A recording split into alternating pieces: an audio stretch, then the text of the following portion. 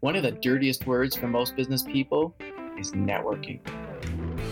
Most people would rather clean a stinky dead fish than fumble around with an hors d'oeuvre and make small talk at a networking event.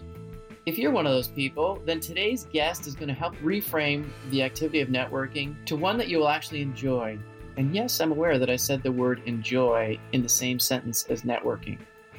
My guest is also a passionate storyteller and a story coach. In our conversation, she shares her one thing that can help you shift your stories from being snoozers to being captivating. Her name is Marsha, and I'll let her tell you her last name and why her business is called Yes, Marsha. She has a ton of experience in broadcast radio and an infectious spirit, as you will soon see. If this is your first time listening to the Podium Project, welcome. It's a podcast about great public speaking, storytelling, and persuasion. My name is Trevor Currie, and I'm founder of Podium Consulting and the Podium Project. I hope you enjoy my conversation with Marsha. Marsha, how do you explain what you do when people ask you what you do? You know, the irony is one of the services I do for people is help them answer the question, what do you do? And yet I still struggle to do it myself. It depends on the context. Actually, one of the things that I teach when I teach people how to answer the question, what do you do, is it very much depends on context. So if I am somewhere where the storytelling angle is more interesting, then usually the straight answer I'll say to cab drivers is I teach people how to tell their own stories. If I'm at a networking event, then I might say I help people make instant emotional connections with either their dream clients or dream collaborators through teaching them how to tell their own stories in a way that's compelling and makes people hang off their every word, and how to do networking in a way that doesn't make them want to cry or be sick and that's actually fun. Those are a lot of big promises, and I'm really looking forward to learning about how to do those things myself. The first thing I'm definitely curious about is how many cab drivers are asking you what you do for a living, because I'm clearly taking different taxis than you. Marsha, I think one of your techniques, I should just ask you first if it's true, but the importance of asking the question why as it relates to what do you do, and if that is indeed a helpful question to pose, what's your answer to the question, why do you do what you do? This is another one that I teach people on and I'm still kind of figuring out. I kind of have two slightly different answers. The reason I teach people to do the networking stuff is because I worked in radio and I was terrified of networking because I knew what networking was and I knew that it meant I needed to walk up to the most important person in the room and say, "Hi, you look amazing. Love your shoes. Love your work. Listen, work with me and I can make you big bucks." And then hand them my card. And that was really scary to me. And then what I realized through getting a lot of very sought after jobs in radio, and then also I used to choose music for TV shows, and I chose music for some really big TV shows in the UK, The In-Betweeners and Made in Chelsea. And I got all of those jobs through networking, but it wasn't through walking up to someone and telling them how great their tie was. It was just through making friends with people I liked and then keeping in touch with them and then asking them for favors. And so once I kind of realized that, I felt like I had uncovered this secret. And so I just want to tell people, because so many people don't do networking because they think it's this other thing.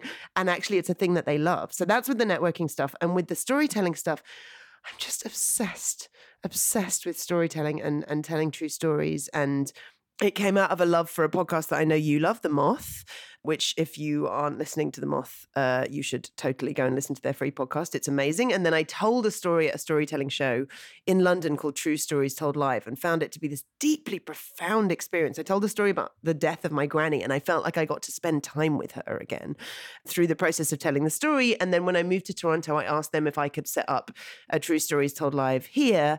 And I did. And it grew from having 3 people, one of whom was my mum, in the audience, to having kind of consistently between 150 and 200 people at the Garrison in West Toronto, which is where we have it now. And I was coaching all of the storytellers through that and just loved doing it and realized that actually I had cut my chops doing it when I was in radio, on music radio, because you're having to cut your stories from 20 minutes down to 20 seconds because after 20 seconds, the jingle's going to kick in and you have to stop talking because someone else is going to. So it's partly, it's fun to do a thing that you're good at and that you love doing, but also just love hearing people's stories. And I think it taps into something primal in us. This is how we used to communicate information when we were evolved, which is long before there was books. And this is how we used to comfort ourselves sitting around the fire at night. And so this is why people love it. And this is why I love it. And I think everybody does. And most people, not most people, but a lot of people aren't very good at telling stories. Because again, like with networking, they think it's this other thing. They think there's all these things that they have to do that they don't. So much that I want to follow up on and ask. I'm scribbling down notes madly because there's so much great stuff that you've already covered.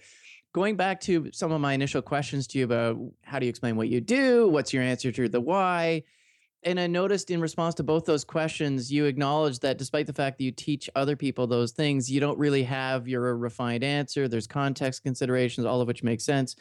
To what extent is the imperfection in your answers to my questions an important part of answering the questions in a way that is conducive to catalyzing a relationship where you don't want to sound too slick? Like, in short, is the imperfect answer a thoughtfully chosen strategy to answer the question? Yes, Trevor. No, it's totally not. It's totally not. And I agree that you don't want to sound too slick, but I do think that I need a better answer for both. I do think, I mean, what you really, really don't want to do, which I feel like I've already done today, is when someone says, what do you do? You don't want to go, I kind of do like a bunch of things, because that's boring.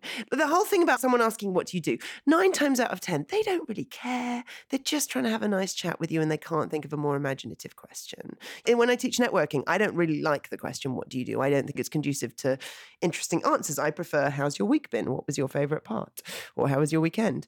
But people are going to ask you, what do you do? And so you need to have an answer, and you need to have an answer that you can say that isn't stuttery. And ideally, you need an answer that people can kind of emotionally connect with on some level, or at least connect with on any level where they understand what you're doing. And Marsha, for the people who may be listening who are in a fairly well-defined job or profession, for example, and so as soon as they announce their title, they tend to get a very common response. Are there any strategies that you have for those people? Stop announcing your title. That's the thing that 99% of people get wrong. They don't answer the question, what do you do? They answer the question, what is your job title on your resume? That's not what you do. Do is a verb. It's an action word. Tell me what you do. Don't tell me you're a dentist. Tell me you make people's teeth feel amazing.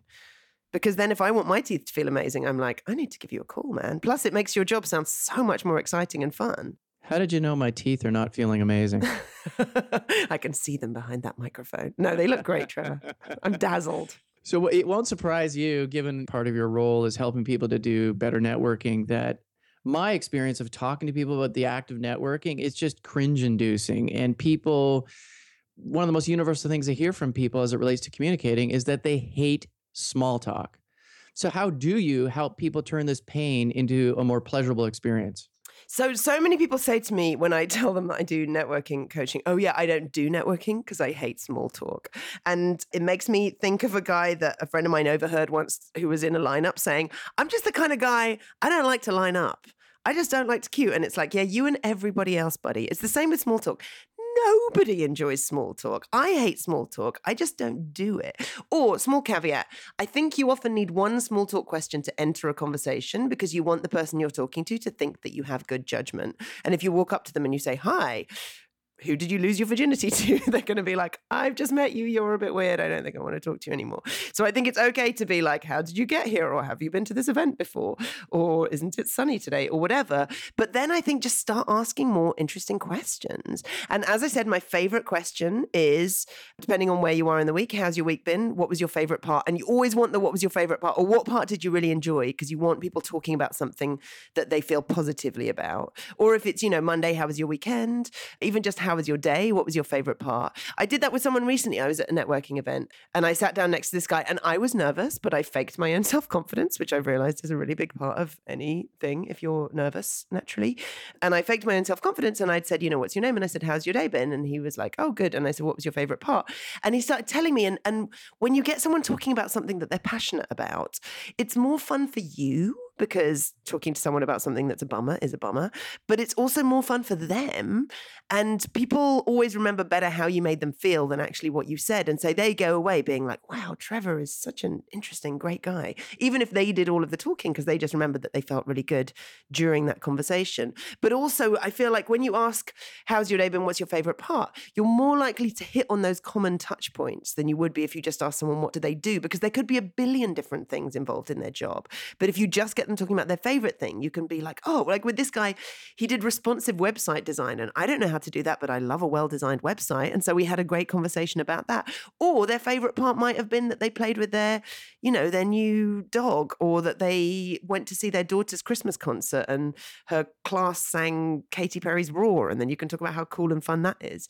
You're more likely to have a fun, interesting conversation. And this is the thing about networking is I don't think most people hate networking because they hate small talk. I think people hate networking because they think it's this schmoozy, gross, kind of brown-nosing thing.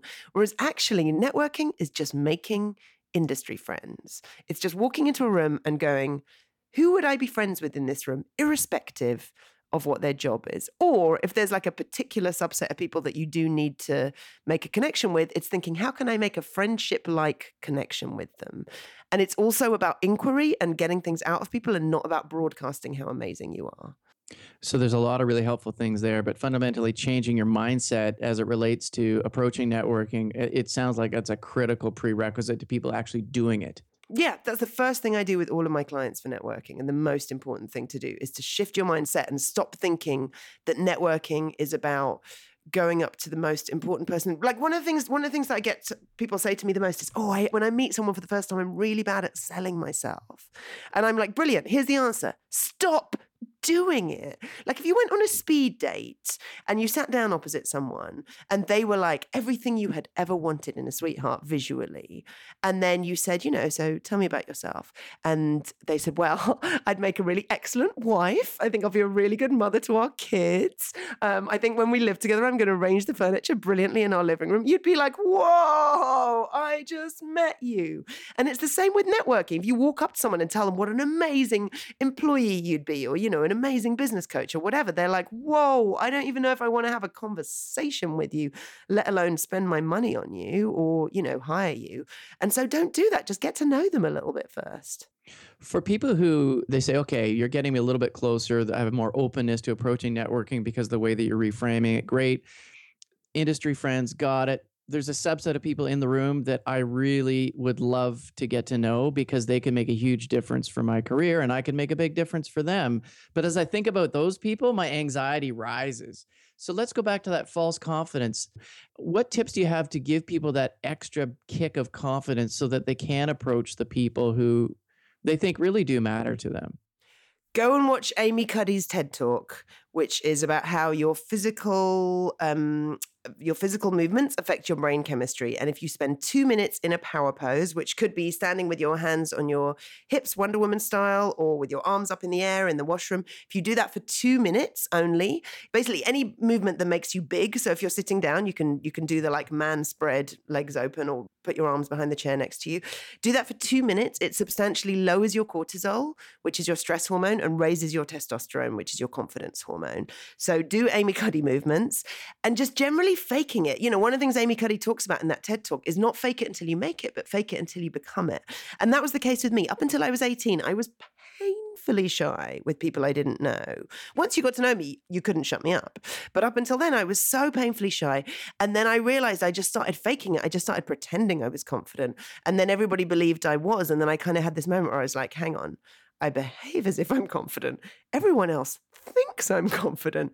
Maybe. But it just starts making you comfortable in situations where you're uncomfortable. When I wrote a blog post called Behind the Scenes of My Brain Going to a Conference, and it talked about my internal monologue. And it's the same with every single conference I go to, where, the night before I'm like, I'm going to get up at 6 and do some yoga and meditate and research the conference. And, actually it's 2 a.m. and I'm still on Facebook. And all the way to the conference, I'm like, oh my gosh, everyone there is going to know each other. I'm going to be stood by myself. Why did I wear this dress? I think there is a coffee stain on my cardigan. And I'm totally freaking out. And the first hour, I'm basically pretending that I'm comfortable and talking to people. And just by virtue of doing that, you become comfortable. One of the other things that I teach is people will always, always, always follow your physical cues. So if you behave like you're totally comfortable in any situation, that same networking event where I met that guy and we had the great conversation, which by the way, later on when I told him what I do, he said, yeah, when we started talking, I felt like I'd known you forever. And I was like, that's the power of that question. But that same thing, halfway through someone's talk, I went to the washroom and I kicked over my glass of water and it made this massive noise. And inside I was dying because the whole room suddenly looked at me. But I made my body behave like it was the most normal normal thing in the world, and everybody just stopped noticing. Whereas if I'd been like, oh, sorry, then it would have been awful. Mm-hmm. So make your body confident, even if you're not. What I find interesting as I was listening to you answer that question, it reminded me about there are times when I'm hired to speak and I'm part of the show that day, and how I carry myself in the room for networking on those days is very different. I just walk up to anybody, any table, I stick out my hand, and then I started to think, gosh, I don't do that when I'm not the person who people have come to see. What's the difference though? Because ultimately, you're just there to meet people. And I find networking when I'm the speaker is so much easier. And so I've taken that same mindset to non-speaking events, and I found it's made a really big difference for me. And so I think it really speaks to the mindset elements that you've just spoken to. Yeah. That was one of the rules I used to have for myself, is walk like a pop star. Is be like, I'm dating myself here. If I was Madonna, how would everyone respond to me in the room? If I was Katy Perry, how differently would everyone respond to me? How would I stand differently? And I find as soon as I'm like, okay, imagine I am Katy Perry, imagine I am that famous in this room, I stand completely differently. My shoulders go back and my posture rises, and I'm sort of sturdy but relaxed. And so fake it. And I think what also helps is to remember that other people in the room are inevitably feeling the exact same way that you are. And they appreciate you taking the lead and to create a sense of comfort where there could be discomfort for them. And this whole humanization of networking was driven home to me. I was recently listening to the Tim Ferriss show, and one of his more recent episodes has Jamie Foxx as the guest. And Jamie Foxx telling the story that he had a party years ago at his house, and Puff Daddy was there, and Pharrell Williams was there, and this guy standing along the wall was standing there all by himself. And do you know who that person was? Who? It was Jay-Z. And this is before Jay-Z was Jay-Z, and nobody knew who Jay-Z was. And so it was just there was a day when Jay-Z would just be a wallflower standing there. And so it gives us permission to feel that awkwardness. But as you say, to get over it and to put on the air of confidence will really help. Totally. And actually, one more thing I would add is, if you are feeling nervous going to a networking event, particularly if there is a group of people that you think I need to make a connection with them, again, stop thinking about broadcasting and start thinking about asking them questions. There's a Maya Angelou quote that I give to all of my clients, which is, I've learned that people will forget what you said, people will forget what you did, but people will never forget how you made them feel. And if you go in and you show a genuine interest in someone and in what they do, and the way to do that, I think, if you ask someone what they do, for me, the best way to do the next line of questioning is, imagine if you suddenly, Freaky Friday style, did a body swap with them and you had to be them and you had to go into their job. What would you know how to do? What wouldn't you know how to do? What would you find easy? What would you find hard? What would you find exciting? What would you find nerve-wracking? And then start asking them about that. And when you show a genuine interest in people, they love it and they feel great. And then they leave the conversation thinking that you're amazing. And I've had so many times where I've had conversations with people where I have barely spoken a word about myself. And then I hear through someone else them saying, God, Marsha is a fascinating woman. She's so interesting. And I haven't said anything about myself. All they know is that they left that conversation feeling really good. Yes, it's the timeless principle. I think Dale Carnegie said that you'll win more friends in 20 minutes getting them to talk about themselves than in 20 years of you, as you say, broadcasting about yourself. And if you're shy, then that's so great because you don't have to do any talking. Yeah, I completely agree. One of the things that can help people be more effective with the inquiry approach, as you say, is just being better at listening. What tips, if any, do you have to help people get out of their heads thinking about, what am I going to say next? What am I going to say next? So that they're more in the room and paying attention to what their conversation partner is actually saying. So there is a lady called Olivia Fox-Caban who wrote a really amazing book called The Charisma Myth. And in it, she talks about how charisma is power, which is the fake yourself with Katy Perry self-confidence, warmth, which is, really caring about the person, and presence. And so she gives 3 suggestions on how to be present. One is just wiggle your toes, just to try and come back in the room. The second one is to look into the irises of the eyes of the person you're talking to. But my favorite one, which I use sometimes even with my best friends when I'm a bit tired and I find I'm drifting off as they're talking, is imagine that the person you're talking to is the lead character in an indie movie you're watching. Suddenly you're going to find everything about them totally fascinating and you're going to be gripped by what they're saying. It works like an absolute charm. One of the things that's obviously present, whether you're watching indie films, whether you're watching box set TV, and you're binge consuming them is the importance of story. And I know that's certainly a passion of yours. A lot of people struggle with telling their own story. And I think you've already given some really helpful tips. Can you identify first what are the most common traps that people fall into when they do have to tell their story? And correspondingly, what are some ways they can avoid those traps? So I would say the two most common traps are, number one, too much detail and thinking that telling a true story equates with having to tell every single detail in the story, or rather thinking that not including every single detail in the story is somehow lying. Most details of your story aren't important. I would say if you're bad at storytelling, you should practice, and you should practice out loud to your empty living room at home. No shame in that. No one can hear you, apart from maybe your neighbors if you talk really loudly. And so don't think that you need to put every single tiny little bit of detail in. You know, one of the things that I suggest is actually going through, not writing out the story word for word, but kind of writing bullet points and then thinking, what can I get rid of and still get across what I want to get across? And, you know, that's what I used to have to do on the radio because I only had 20 seconds to tell a story. And so it's thinking, well, which of these elements, they might be really great, funny bits of the story, but actually they're not essential to the main point of getting that across. So cutting things out. And the other thing is starting in a boring way. The first 30 seconds of your story is the most important part because that defines whether or not people will actually want to keep listening. And the most important thing that you need to know about storytelling, if you only learn one thing from this entire interview, then let it be this. When you're telling a story, you're making a movie inside someone's brain. So everything that you think about, you have to think through that. And if you watch a movie that is entirely voiceover, it's boring. If you watch a movie that's entirely montage, it's boring. So you want to have action scenes and you always want to start in an action scene. Say I tell you about my trip to Europe. A voiceover way of telling you about my trip to Europe would be something with no picture. So I took a trip to Europe. We visited 9 different countries and we had an interrailing pass where you could get on any train that you wanted to for a month. Montage part is kind of very quick little visuals. So I went interrailing in Europe. We walked down the canals in Amsterdam. We drank red wine in Paris. We went and saw street art in Berlin. But an action scene from that story would be, so I'm standing on the subway in Paris and this guy walks up to me and he reeks of booze and his hair is matted and there's like bits of food dribble down his front. And I kind of cringe as he walks towards me and he opens his mouth and says, "Excuse me, I'm terribly sorry. You seem to have dropped this 200 franc note."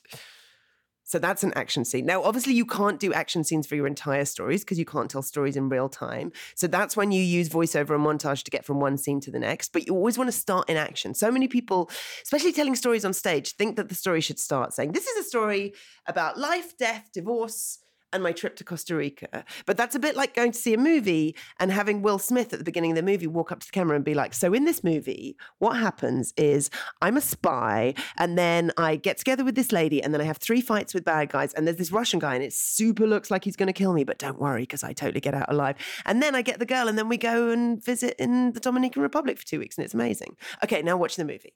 Like you suddenly don't care about the movie because you know everything that's going to happen. You start reverse engineering what's going to happen. And it's a boring way to start. Whereas if you start the movie with Will Smith hanging off a cliff while there's a bear snapping at his heels 20 feet down and, you know, 2 guys with guns running towards him, you're like, what's going to happen next? So for people that aren't immersed in the world of storytelling and film, can you help us understand what is voiceover, what is montage, and what's an action scene? And it's really the montage, I think, that people might not know. So montage is like really quick little pictures. So you might be, I don't know, telling a story about how you became a really excellent carpenter, having never been able to make a table before. And you might start by saying, you know, I'm in the class and I saw off a piece of wood and I realize for the 5th time in a row I've sawn off a piece of wood that's 2 inches too short and I throw the wood on the floor and I say, "F this, I'm never doing it again." Then over the next few months I make a table and the first one works and then I make 2 tables and then my mum comes and asks me to make a bookshelf and I make one for her. It's just like little flashbulbs without a lot of detail. Action is with the great detail and voiceover is where you don't really have any pictures at all. You say, "I was doing carpentry classes for 8 months and I became very good at making tables." That's super helpful. Marsha, for people that say, "Oh, this is fine and great for you, Marsha, you're fantastic. You're on radio for 20 years. You love to get up and tell transformative stories about your granny. That's amazing. I love people like Marsha. I'm just not Marsha." Are there some baby steps that people can take who, let's face it, have been doing a lot of voiceover so far? What are some little things that they can do to get them started? just start trying to put little action scenes into your stories and practice on your friends. But as I said, if you're really nervous about this, then practice out loud to your empty bedroom, because when you tell a story, it's very different to when it's written. You know, one of the rules at my show, I don't have many rules, but is that you're not allowed notes, because when you write things down, it kind of deadens it. But also if you have a script, if you stray from the script, then you're going to freak out because you won't get the next bit right. Whereas if you just have some sort of vague ideas of what you're going to say. But I would say start just dropping little bits of action into your stories. And also don't think that your stories need to be these perfectly neatly wrapped up things with like a beginning, a middle, and an end. And at the end, everything like is fully kind of neatly tied up. I feel like you just need an exciting beginning, some kind of point to the story. So you're not just telling me about when you went out to go and buy more toilet roll and then there wasn't some, but then there was some. Like, if nothing happened, don't tell me that story. And then just kind of end it where it feels comfortable to end it, and don't feel like you need to put every single tiny bit of detail in. But I would say just try dropping in little action scenes. Just try, when you're telling a story, describing who was there, what did they look like. The most important things for doing action scenes is what did it look like? How did I feel? That's another thing, is I think people often leave out how they felt about stories, and those are the things that make us care. You know, I can tell you, I told a story at the storytelling show in London, and then I started one in Toronto, and you can think that's all right. But if I say I told the storytelling show in Toronto and I felt like I got to spend time with my granny and it had this profound effect on me, suddenly you care about what I'm saying so much more. So what did it look like? How did I feel? Those are the two things that you want to be asking yourself when you're telling a story. Trevor, I want to try something with you, which is an exercise that I do with my clients and when I run workshops on storytelling, which I think would be a really good example of this. Are you game? Sure, absolutely. Yes, Marsha, I'm game. Yay! So this is an exercise that I was taught by a lady called Sage Turtle, who is my story coach, who's an amazing storyteller in Toronto. And with her permission, I teach this when I run classes and to clients and to you, Trevor. Okay, so what I want to do is, first of all, I want you to think of and then tell me the name of someone who you know really, really, really, really well. My wife, Clara. Okay, so what is a personality trait that's very, very strong in Clara? And not physical trait, but personality trait. My wife, Clara, exudes warmth. She exudes warmth. Okay, can you think of a time when you were with her when she did or said something or something happened where you're like, that is so Clara, like something where that trait was very, very prevalent? It happens every single day, but a specific occasion was my children are taking ballet and there was this recital and a child has a sibling who showed up, and this sibling is magnetized to my wife, and his mom said, yeah, you got a special thing. And that is so Clara. This child apparently doesn't talk to other adults proactively. He certainly doesn't talk to other adults in an adult way. And he turned to my wife and said, so how was your weekend? And so clearly she created this amazing bond and trust in a short period of time with this child, is emblematic of how she can quickly establish relationships through her warmth. Okay, that's amazing. Plus, that child is a natural networker, clearly. But so the reason I do that exercise is because you can say to me, Clara exudes warmth. And I'm like, okay, so I have some idea of what she's like. But if you instead just told me that story about Clara, that tells me so much more about her. That's so much more powerful. And so Sage teaches this in a way that's how you introduce characters. You know, rather than saying my grandmother is kind, you say when I was off sick from school, my grandma would bring me DVDs and she would, you know, tuck me up in bed. Rather than saying my mum is generous, I would say when my friend's ex-girlfriend wanted to ask my mum a question, she offered for this girl to come and live with her rent-free for 2 years. Like, those things are so much more powerful. And so that's another really important thing in storytelling. And even that, do you see the difference between she gave a train set to a place where she volunteers and then you telling me that story about the kid and what the mum said and the kid coming up to her? Like, I had a picture of that whole ballet recital thing happening. Whereas the train set, I sort of imagined a train set and then some weird vague building that I didn't know what was in it. So do you see the difference just in those two stories? It's so much more powerful. And you've told me so much. You've told me a lot about this kid. You've told me so much about your wife just from that like 1-2 sentence story. Right, absolutely. It's a classic show instead of tell. Showing is a lot more powerful than telling. Show, don't tell, always. And I don't know about you, but I find that when we are talking about ourselves, we're so immersed in our own lives and our own stories that we fail to see the story that's taking place within our lives. And so we just simply restrict ourselves to the more clinical retelling of facts as opposed to bringing to life the story. So that's when you ask yourself, what did it look like? How did I feel? You know, I could hear the passion in your voice when you're telling that story. I could hear how delighted you were by what happened with that kid and with your wife, you know, and so I knew how you felt in the way that you were telling it, but always, what did it look like? How did you feel? What did it look like? How did you feel? Super helpful. Your enthusiasm, Marsha, is infectious, and I can see why you have found your calling and doing what you do. I didn't ask you at the beginning, but I want to ask you now how you brand yourself is Yes, Yes, Marsha. And I think it's implicit, but I'd like you to explicitly answer why Yes, Yes, Marsha. What's the Yes, Yes about? I did Marie Forleo's B School, which, by the way, is amazing and changed my life. And one of the exercises that you have to do as part of B School is you have to email 25 people and ask them what your 3 best traits are. And you can do like an anonymous survey so that you don't find out who said what, which is very frustrating. But it's such a great exercise. I would highly recommend that anyone does it. And it's good for kind of figuring out where your strengths are, but it's also just a nice ego boost also. And one of my top 3 was positivity. And when it came to naming my business and my website, my last name's Shandur. No one can pronounce it. No one can spell it. So I didn't want to put it in there. And honestly, Yes, Marsha was taken on Twitter. So I just went for Yes, Yes, Marsha. But it served me very well because I like that it's a bit horsey in camp, because I'm a bit horsey in camp and silly. And also I have a little hand symbol for it, which I stole from the Village people, where I make a YYM. So on my videos, you know, I'll say Marsha from Yes, Yes, Marsha. And now that was just something I did just because I thought it was funny. But now people do it. People see me and they're like, Yes, Yes, Marsha. And it's become this big branding thing that kind of happened by accident, but where people associate me with Yes, Yes. And I like that people are agreeing with me before they've even said my name. And then one friend, when I told him about it, said, it sounds like someone's having sex with you.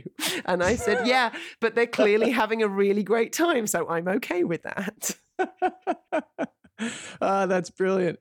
Well, I think you've answered the question, but I want to allow you to spell it out. If people want, and I'm sure they will, to know more about you, where can they find you? So I'll put that Amy Cuddy video and any other links of things that we talked to today on the secret webpage that I'm going to make for this podcast, Trevor, which will just be yesyesmarsha.com/Trevor. Terrific. Thank you. That's fantastic. Well, thank you so much, Marsha. It's been a pleasure. Thank you. That was so fun. Thank you for joining us today on the Podium Project. I hope you found the conversation as engaging and helpful as I did. We love your feedback, so please share your thoughts in the comments. And we're always looking for great topics and questions to talk about. So please drop us a note at podcast@podiumconsulting.com if there's anything you'd like us to cover on a future episode. If you're not yet a member of the Podium Club, you're welcome to be one. Please head on over to podiumconsulting.com and sign up so that you can receive member-exclusive offers and insights that I only share by email. Until next time, get up on that proverbial podium and speak up. And as you do so, tell some great stories. Ones with more montage and action scenes and less voiceover.